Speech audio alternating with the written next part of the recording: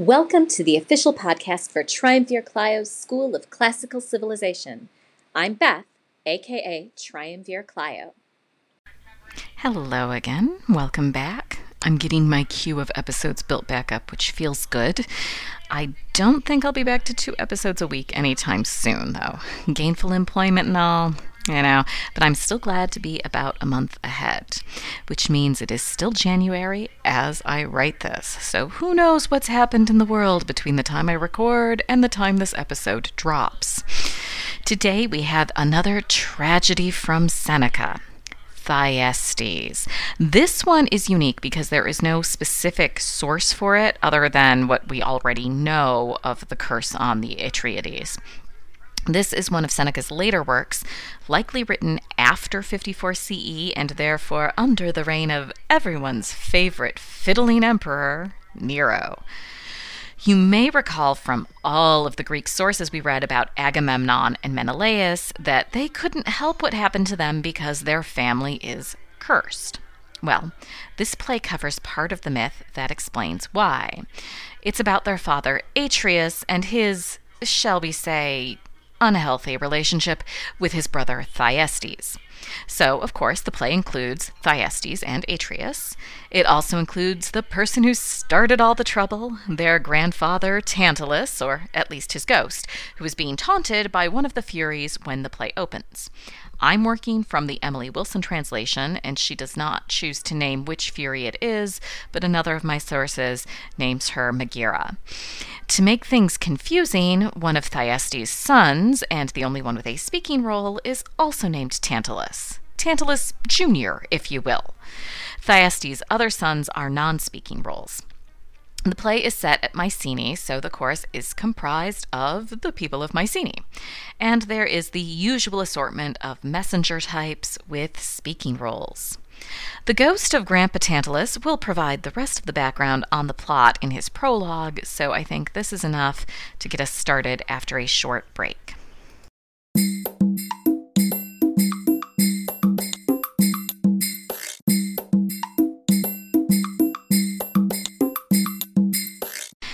As noted before the break, the play opens with the ghost of Tantalus.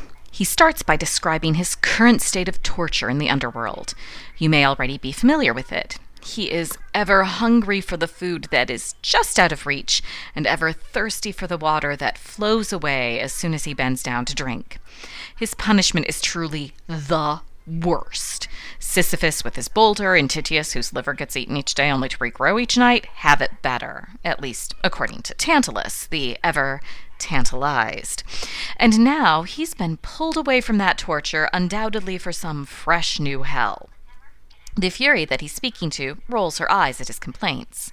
She has come to show him a new feast, one eerily similar to the feast that led to Tantalus's punishment in the first place. Tantalus, much like the ancient audience of this play, knows exactly what that means and announces that he'd rather go back to his punishment in the underworld. Better to embrace his torture than see his punishment rain down on his grandchildren. The Fury just laughs. The wheel is already turning, and there's nothing Tantalus can do to stop it. So what exactly is it that Tantalus did? The chorus steps in to explain. You see, back in the day, Tantalus had a son named Pelops. One day, the gods came for a visit, and Tantalus decided to test them by serving them Pelops stew. Yes, he dismembered his son and cooked him. But the gods figured it out, and Zeus resurrected Pelops, who went on to have children, including Thyestes and Atreus. But that whole cooking Pelops thing is why Tantalus is now suffering eternal punishment. Since there are no stage directions, it's hard to say if Tantalus and the Fury remain on stage for the rest of the play, but their prologue is concluded, and the story of Thyestes now begins. Atreus enters. He is enraged to learn that Thyestes has returned to Argos. He should have killed Thyestes when he had the chance, especially after Thyestes slept with Atreus' wife. I mean, Atreus isn't even sure if Agamemnon and Menelaus are truly his sons. They could be Thyestes! But then he starts thinking about what Grandpa Tantalus did to good old Papa Pelops. And Atreus starts thinking that maybe he should take a page out of Grandpa's book. An unnamed servant tries to talk some sense into him, even going so far as to say that he'll have no hand in this plot. If Atreus wants to do what Atreus is thinking, then Atreus will have to find some other lackey to help him. Atreus decides that his own sons can be his messengers in that case. But he won't tell them what his plot is. Children can't be trusted to keep secrets after all. And seriously, if they're anything like my kid, Atreus is probably right, and Agamemnon and Menelaus start talking as soon as they wake up and don't stop until they fall asleep. But I digress. Atreus' plan is set. Agamemnon and Menelaus will be the lures for their uncle, and it's not going to be pretty. The chorus sings about good kings versus bad kings, and this is Seneca, so you know that the good kings are Stoics. Thyestes enters. He is happy to be home after his exile, although he is a little confused about how his brother is going to respond. His 3 sons enter, and Tantalus Jr. speaks for all of them. Junior asks why his dad is hesitating to return home. Thyestes explains that he just wants to be back in Mycenae, but he'll be happy to live a simple life. Junior scoffs at this, insisting that Thyestes could be king if he so desired. He could be king, and his sons could inherit. Junior sounds a bit like Grandpa, if you ask me. Anyway, Junior convinces Thyestes that Atreus has no ill intents, and Thyestes agrees to stay. Atreus enters, and as far as we can tell, given the lack of stage directions, tells the audience about how he now has Thyestes exactly where he wants him. He just has to hold strong while his plot unfolds. And after that villainous soliloquy, Atreus turns to his brother with a smile and greets him warmly. Thyestes is shocked to be treated so well. After all, he did sleep with his brother's wife in an attempt to usurp the throne. But now he feels bad about all of that, and he pledges his loyalty to Atreus. For his part, Atreus appears to accept this apology and declares that sacrifices will be made to show that Thyestes has returned to his good graces, and they all exit. The chorus is shocked by this turn of events and sings a song about it. A messenger enters and tells the chorus all about what's happened, in great detail. He describes how Atreus made sacrifices, but the victims were the sons of Thyestes. And when I say he describes it in great detail, we're talking Shakespeare's Titus Andronicus level of gore here. What you need to know is that Atreus kills Thyestes' sons and then makes a literal meal of them, which he feeds to their drunken father. The chorus sings about how shocking this action is, and how the sun has disappeared from the sky, even though it's the middle of the day, and that surely such behavior means the world is ending.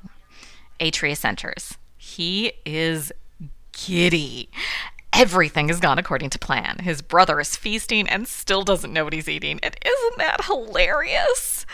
Oh, this family. Ugh. Thyestes enters, or maybe the palace walls part to reveal him inside. Again, we have no stage directions. And he speaks of how happy he is to be back home with his family. Atreus suggests they raise a toast. Thyestes toasts their brotherhood, or at least he tries to. It's the strangest thing.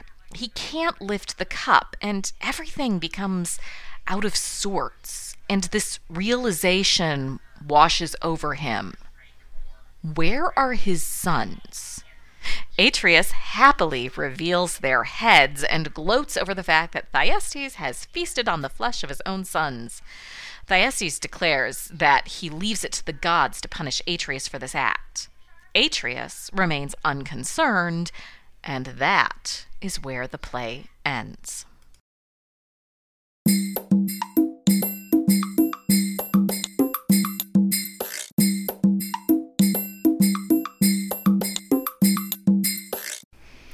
When I said that this play rivals Shakespeare's Titus Andronicus, I wasn't kidding. It is gory. A lot of Seneca's tragedies can be described that way, but this one might be the worst. The whole of Act 4, as the messenger describes Atreus' actions, yeah, maybe don't read it on a full stomach. Which is interesting, because for a Stoic philosopher, Seneca is anything but stoic when it comes to describing murder.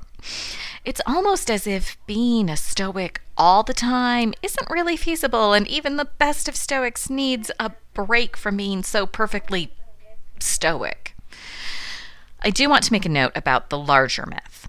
Most of our prior encounters with the curse on the house of Atreus have focused on Agamemnon, and you may recall that he has a cousin named Aegisthus. So, for family tree purposes, yes, Aegisthus is Thyestes' son, but he hasn't been born yet when the events of this play takes place, and so that's why he survives this part of the story. But back to Stoicism. We see it in a few places in this play. The chorus sings of Stoicism, of course, but then we have Thyestes. He is torn between Stoicism and passion, and while he starts out speaking as a good Stoic would, he is too weak to maintain that philosophy, and look at what happens to him. So what do you think? How do you think, say, Euripides or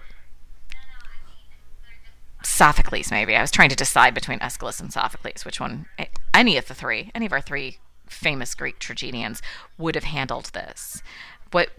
How do you think it would have been different?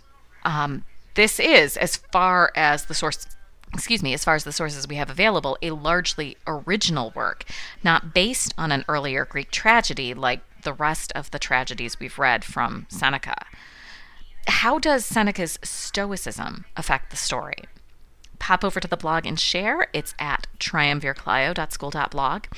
The URL and maybe a link are in the show notes. Find me on Patreon as Triumvirclio. That link is in the show notes too. In the next episode, we'll cover Book 10 of the Aeneid. Talk to you then. You can join the discussion of this and everything covered in this podcast by following the link in my show notes. And if you're enjoying what you've heard so far, please consider supporting the show with a monthly donation of your choosing, just like public radio. And please also consider giving a 5-star review on your podcatcher of choice so that more people can discover the fun that is Triumvirclio's School of Classical Civilization.